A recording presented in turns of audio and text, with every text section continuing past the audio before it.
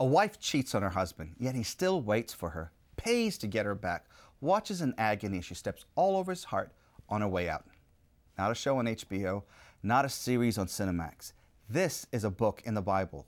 Vivid, dysfunctional, rated not for the romantic story. This is a story for modern love songs. You know, the ones that talk about, you've left me and I cannot go on, but I still need you. Or there's no one like you even though you broke my heart. Yeah, all those things we try to shield our kids away from. Ladies and gentlemen, welcome to the life and times of Hosea. Only difference is, we are his wife, the lying, cheating, adulterous wife. And we still refuse to know what love is all about.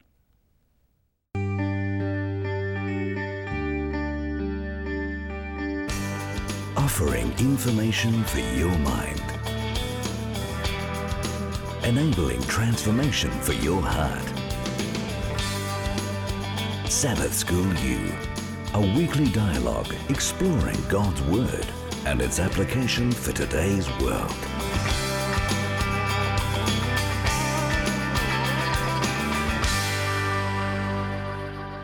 Welcome back to Sabbath School University. I'm Falvo Fowler, and we're back at Andrews University.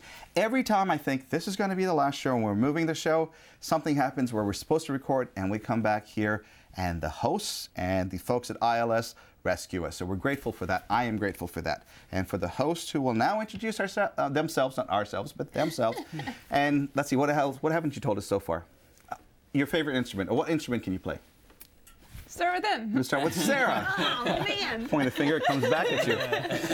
Well, my name is Sarah May Cologne. Hey. Hey, Sarah. And, well, I grew up playing way more intelligent-like instruments. Not that this is an intelligent one, but I just got an accordion recently, and so I just make lots of noise and walk around the house. It's really quite terrifying. I can picture that. Yeah, it's beautiful. It's a beautiful thing. Hey, I'm Andrew Campbell from the Cayman Islands, studying here at Andrews University. An instrument that I can play is the alto saxophone. We got to get that on camera somehow. Dude, yeah. And you would be? I just heard about this one. What did you hear about Go me? ahead. Carry Your on. brother was here. He told us. Go ahead. Oh, he already... Well, my name is Ika, and I learned the recorder when I was a kid. Alright. Yes, And but I what do hated you it. play? Every moment of it. And you play the organ. Come on. I do. Yeah, I see? do, but I haven't played any. I We started gotta get you piano and guys. then We gotta switched get you to on. organ. We gotta get you on tape somehow. Yeah, We we can do a should music like video. bring an organ in here and then The pipe organ, the accordion, and the and- sax. Yes, we need help. That would be amazing. Andrew, if you could read scripture, and since you're married into the Norwegian culture, I'm hoping by now you can pray in Norwegian. All right, Excellent. let's do that. The key text is Hosea 2, verse 23. It says, I will plant for her myself in the land. I will show my people to the one I called, not my loved one. I will say to those called not my people, you are my people. And they will say, you are my God. Let's pray. Kjære Gud, takk for at du har gitt oss Bibelen. Takk for at vi kan bli kjent med deg ved å lese ditt ord. Jeg ber om at du må fylle oss med din hellige ånd, slik at vi kan lære mer om deg. Amen. Amen. Well, I think it sounded good, but I haven't heard Norwegian before. Okay, so the book of Hosea, it starts off, we're starting this new study on, they call them the minor prophets. I don't like that term. I'd rather go with the 12 prophets or the brief prophets, even, not so much minor. But we start with the book of Hosea, right? Idolatry all over the place. God's people. This wasn't something where people came in and did stuff. This is God's people, His chosen. They're involved with idolatry. They're bowing down to statues. In what ways can idolatry today be subtle and deceptive? I mean, it's not like we're bowing to idols, but idolatry still exists even in churches in some places, in Christian groups. Where do you see that? You know, I think the idea of idolatry being bowing down to statues and idols is almost a way that the devil kind of lets modern day idolatry go unchecked. Because you have this idea that, oh, well, you know, I'm not bowing down to a statue, so I'm not idolatrous. But you have many other ways today, you know, when you're pursuing things like fame and money and Ministry. even that. Wow. You know, when you're doing it with the wrong motive, then it can become a form of idolatry. To become a little more specific on what you said, or maybe a little more philosophical, either way, what I find in the ancient cultures, why was it so, I mean, we wouldn't bow down to any idol, why was it so deceiving to them, or why did they do that? Because it was the cultural paradigm of the time. Everybody did it. Okay. It was just see that, yeah. how everybody functioned with life. Everybody functioned with deities in their life. And so it was very natural just to assume what the surroundings dictated upon you. And in some ways, I think we are so entrenched in our surroundings that we usually can't even see from within what the idolatry is. Yeah. In our So- Western world, that would be materialism, Politics. individualism. Politics. I'd say The it's, extreme politics. I'd say politics can be one thing, certainly, but I'd haven't even take that. Some people aren't involved in politics, but yet our culture dictates that we are incredibly individualistic. I have to fend for myself. I need to promote myself. I need to get my own job. I need to, even in marriage, we say you have to find your spouse. You have to do it, and you have to find that true love. And the paradigm back then was very different. Paradigms have shifted. But that same thing that we are bound by our culture is so pervasive that we don't even realize how entrenched we are. One thing you can pick up from like what he was saying is how many times he said I, me, you know, I have to, and essentially the idolatry today is oftentimes instead of having a wooden image or a gold image, it's self, and I think a lot of the sneaky idolatrous things are things that we can't explain to other people or aren't invisible. They're not visible to other people. And so it happens within the safety of your home or like your thoughts or, yes. Yeah, and I agree with you. I mean, I agree with all the three of you said so far in the show.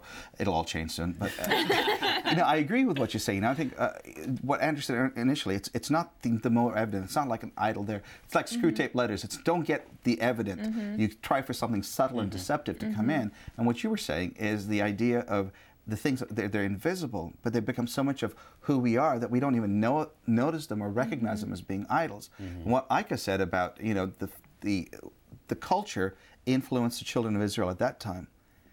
So the question then is, what is the culture today influencing us? And I guess an idol is anything where we take our eyes away from God and put more importance on and think that's going to sustain us. And it's something that we just carry almost innately without thinking about it a second time. That might even be disguised as something very appropriate. I for myself, I try to imagine how would a completely different culture, the reverse culture of the culture that I live in, how would they evaluate my culture? Now, I'm not an expert on that other culture, but what would they criticize in that culture? So what would an Asian culture criticize in my culture? They would say, well, you just put the old people in the retirement home. Why do we do that? Because we have to advance our career. What would a Middle Eastern culture say to us? They would say, we're tribal.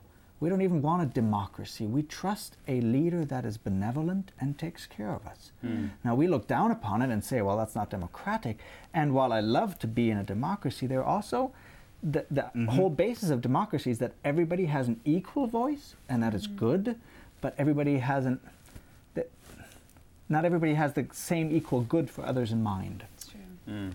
And so there are differences. And how would others criticize? And maybe that leads me to reflect my own culture and see some of the idols that I don't realize anymore. So here we have the idolatrous nation that God has chosen, the ones His followers. Let's say they are similar to the church today, right? But at that time, God sent warnings, sent prophets. How does He do that today?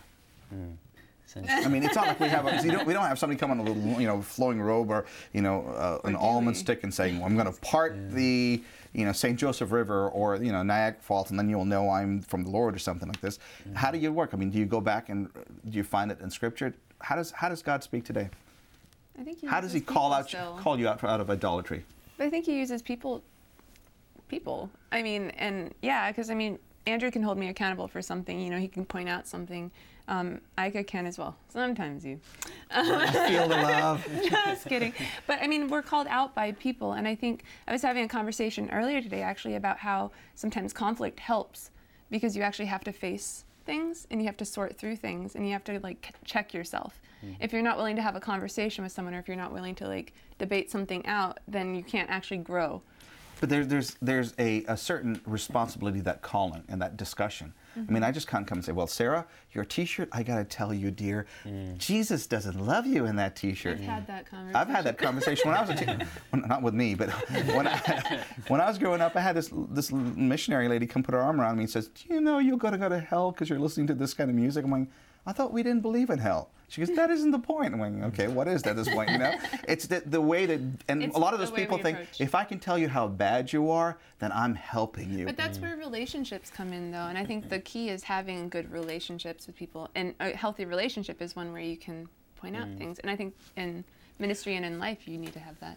I think you're making a good point. And I think Finally. no, I think one of the things that we have that perhaps they did not have, I mean, they definitely didn't have is Jesus. Okay. Because Jesus is, you know, the actual human form of God. And so you have an actual example that you can look at and you say, this is perfection. You know, and, Right. and so you can see when I compare myself or when I compare Sarah or Ika or to Jesus, then all of a sudden you can see areas that need to be improved. And so now when I judge you or when I judge myself, I'm not judging according to some arbitrary standard. We're all supposed to be keeping our eyes fixed on Jesus. Okay, I can go with that to a point. I can agree with you on a point, but that. How do you have all these denominations and these different variances of Jesus? Because everybody's looking at Jesus, but they're choosing, and I think that's where the children of Israel are. Is you see God to a point where God does not mess up what you want to do. And I think idolatry, in my opinion, I think idolatry steps in that point is, okay, I'll love God as long as I don't have to spend all Sabbath with Him. If I can just do it the 2 hours in church and the rest of the day is, hey, I got a party I got to get to. Well, and I think tying into that, we rationalize whatever point of view we want to endorse. So Jesus had to be democratic. He and the Protestant, the Christian Protestant areas of the world have gone into basically democratic models based on some issues and some ideas that underlie philosophies and all of that about the individual. Other countries will say, well, there's a very different side to Jesus, or my Jesus is this, your Jesus is that. We can rationalize that. We can rationalize slavery. We can rationalize all kinds of things with the Bible. And the danger is that we just force our view of Jesus upon Him rather than critically analyzing where we are. I think to add another point to this, I disagree with the opening question that you had in saying that prophets came to warn us. I think that's not their primary concern. That's what happens once in a while, and maybe a lot of them actually did have these warning messages, but a lot of them also had very comforting messages. Very, very much messages that brought God near. So I see a prophet not as somebody who just brings, Thou shalt die. You're doing something wrong, this is the warning, and otherwise I'm going to... No, it's a message from God, and sometimes these messages are very hopeful and very positive, and sometimes they are very threatening. I love what you brought there. You know, we look at Scripture through all these eyes, through all these directions that we've been forced to look at. So when you look at a prophet, it wasn't so much to tell people how bad they were. It was more like more pastoral. Let's guide you back to where you're safer, or where you'll know what life's all about. And in some ways, that message, the draw of the messages, there is a warning with it, but the actual draw of the message is God cares about you enough to intervene. And this is the message that I'm sending you. And all these prophets are filled with hope, even the most devastating. One of them is Nahum. Devastating messages, and yet there is this incredible message of hope throughout it. That's always the drawing point. There are some things that I need to talk about, but the basic message is always, I want to draw you back to me.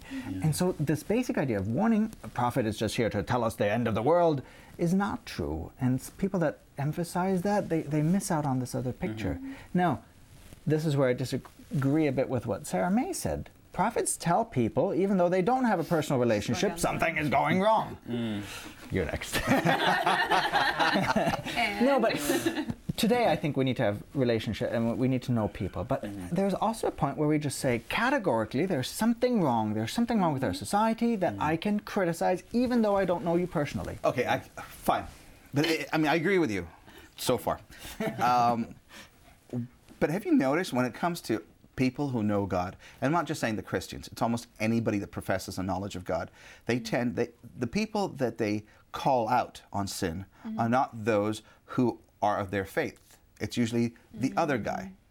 So I'm watching a Christian channel, and there's a gentleman, the pastor that comes up and says, HBO, that's hell's box office, and Cinemax is sin to the max. I'm going, dude, they don't even profess to know God. Why are you picking on them? We have enough people within our church who you can actually say, but we won't do that. It's not like I go to the pastor of my church and say, here are the things I think we can work on. But instead, we all focus on the people that don't profess. And here you got God that comes and tells Hosea, you're not going to preach to the Assyrians or anybody else. We're taking you back to point out within my people the cancer. So what does God do? Well, can I just piggyback on what you said, because I think that's the Let's key. go. I think that's Why stop now? that's actually the key to the book of Hosea, I think. Because in chapter 4, and starting in verse 4 to verse 8 and 9, the whole point that Hosea is saying is, I'm not worried about the people at all. I'm worried about the priests. You're the ones that are at fault. Leave the people alone. They don't even know what they're talking about. They don't even know who I am at the moment, and I'll reach them in some way. What I'm upset about is that you, the priests who should know, are using your power to increase your sacrifices for material goods. You're saying everybody needs to sacrifice so I get a bigger share of the portion. And the book of Hosea is addressed specifically to the religious people, not to the people out there, as you're saying. And we like to do that. We like to point fingers at our neighbors. Well, they haven't gotten their act together. They're living in a relationship and they're doing this and that.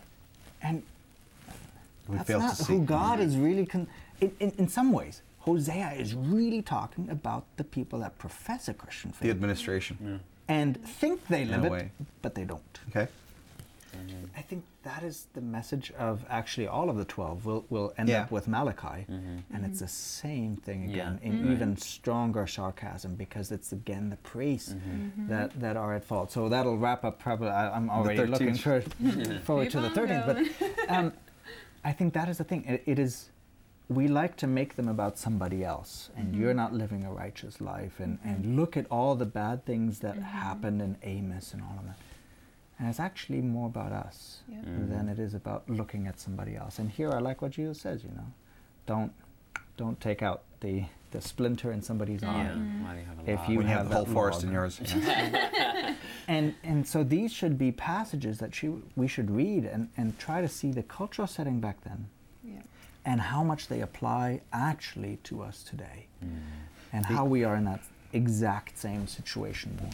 The story, reading Hosea as many times as I've read through the scriptures, it was this time while I was studying for this lesson I realized that there's one commentator that said that Gomer was not so much the prostitute in the way we use the word today. Can we say prostitute on the Hope Channel? The prostitute, as we know it today, it was she was more a temple prostitute. So all that she did sexually was tied into the religious services of Baal. And so when I looked at that perspective, I'm like, I've never looked at it that way. Because I grew up in a culture where in some places they still have that. And there's a devotion to the God that allows them to do this. And so no matter where you pull that person to, unless they've had a life-changing spiritual change, they're still going back to the idol worship form of sexuality. And in our world today, that's similar. If you're not spiritually changed, you can continue going to whichever idol you worship. And that interferes with the calling. And I think they're often so subtle. I mean, it was subtle for the people back then. They said to offer something to the God, we have to give our utmost, right? And that for them, as in today, we would say it's the most reserved thing, the most private thing. This is that's the one thing we give a spouse when we marry, that privacy, that intimacy. we give intimacy to God. Isn't that what they? And so it was. We look at it as something very bad because it's so far out of our cultural norm. But for them, it was very. For us today, is it pride? Right. Or is it power? Or is it power? I mean, what is the currency that we exchange on? Because they had an idolatry. Sexuality was part of the worship experience, everything or else. So what do we have that's idolatrous in some ways? What's the currency that we use? I see power, not necessarily money. I see the connections we use. Yeah. And every time it comes closer to a change in leadership or something, you see those power connections, things come in. What else do we see that hinders our relationship with God?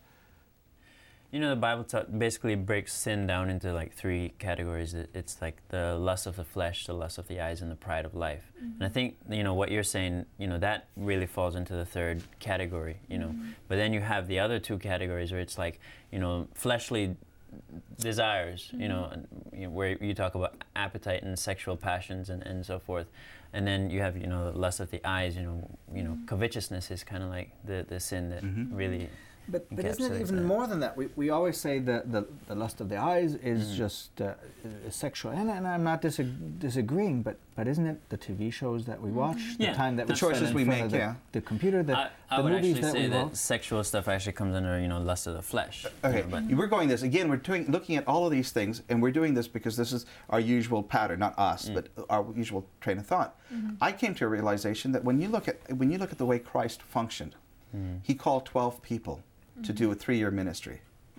I mean, as a managerial style, he was overstaffed and they were underworked, because now we take one person and ask them to do all these things and pull them away from family time and personal time and all of that stuff and say, now you go do ministry. Is that idolatry in a way? Can ministry be idolatry? When you understaff and you overwork? Because if you follow the example of Christ, he didn't do that with his disciples. Yeah. I think I get really overwhelmed by the concepts of ministry sometimes, because I know I've worked in ministry for several years now, and we get so distracted by someone, I think Leonard Sweet in one of his books says that we get so busy working for Jesus that we forget to work with Jesus. And it's one of those things where we're so focused on getting all these programs in line and all these things in line that we forget about why we're doing them or who we're doing them for or with. And our focus gets skewed, and then we start getting the praise to ourselves, like, look what I did. And then we get more focused inwardly and at our ability to do more programs and more everything else. And it's almost like what we do with the Sabbath. In the Sabbath, we end up putting so many meetings and programs on the Sabbath that it ends up not being a day of rest, but actually a day where you have stacked everything that you would rather not do during the week. Or you want to take the time out to do it during the week. Or I spend the entire week so busy that on Sabbath the only thing I can do is sleep to recover from that. Is that really a meaningful relationship? And maybe sometimes I think God actually accepts us at that point, and I really appreciate that about God. But I think he also wants to move us further. The thing that I think is I think everybody needs to define it for themselves. In South America or Central America, pastors have 17, 30 churches, anywhere between there. Are they understaffed? No, people, the expectations are less. Yes. So if we have less expectations, then more people step up and actually say, let's do crowdsourcing, so to speak. Let's become volunteers. But so it's one thing of ministry, but I think there's also the other side, that we become so selfish with our time as church members, and that's what I'm at the moment, that we don't contribute that much anymore, and we say, well, the pastor, I'm paying my tithe, right? So the pastor should do all the work that I should be doing. So we have all these different things, and that's why I think it's a very personal thing, where we have our adultery, and it's different things. Now in Hosea, you see that the priests, and that's why the pastorship and ministry comes in, but you see the priests knew about God. What's the difference between knowing about God and knowing God? Or is there a difference? Can I just interject? I think in the New Why stop now? I was on a roll today. We wouldn't just say ministry. We'd say everybody, right? Everybody's a priesthood of all believers. Right, so now, that's why I think we should keep it broad, but just to keep that trajectory. In the Old Testament it was them, and now it's all of us, yes. So what's the difference between knowing about God and knowing God? think when you talk about knowing God, you're talking about having a relationship with Him. You know, I can know a lot about you as a person. You know, I can know your family. I can know, Unfortunately, this is also true. None of it's true.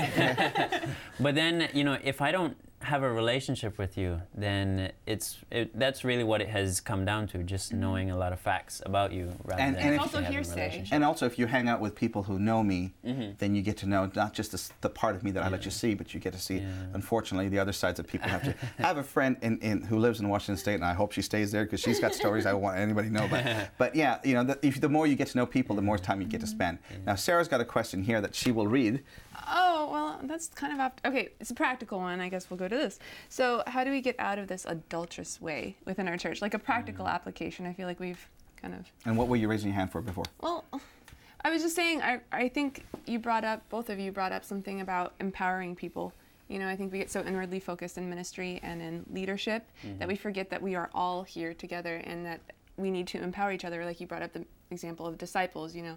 Jesus was empowering people to learn on their own and to continue be a part on. of it all. Yeah, it's not just one person. Yes. Yeah, it's not just one person that can dictate what you believe in. It's about a personal thing, and we're not empowering people enough or showing them how to be a disciple practically or how to follow God. So, and I think at the end of the day, you know, the message of Hosea is, yes, these people are, you know, so far gone, they're adulterous, but God's message is, I still love you, I want you back. Yeah.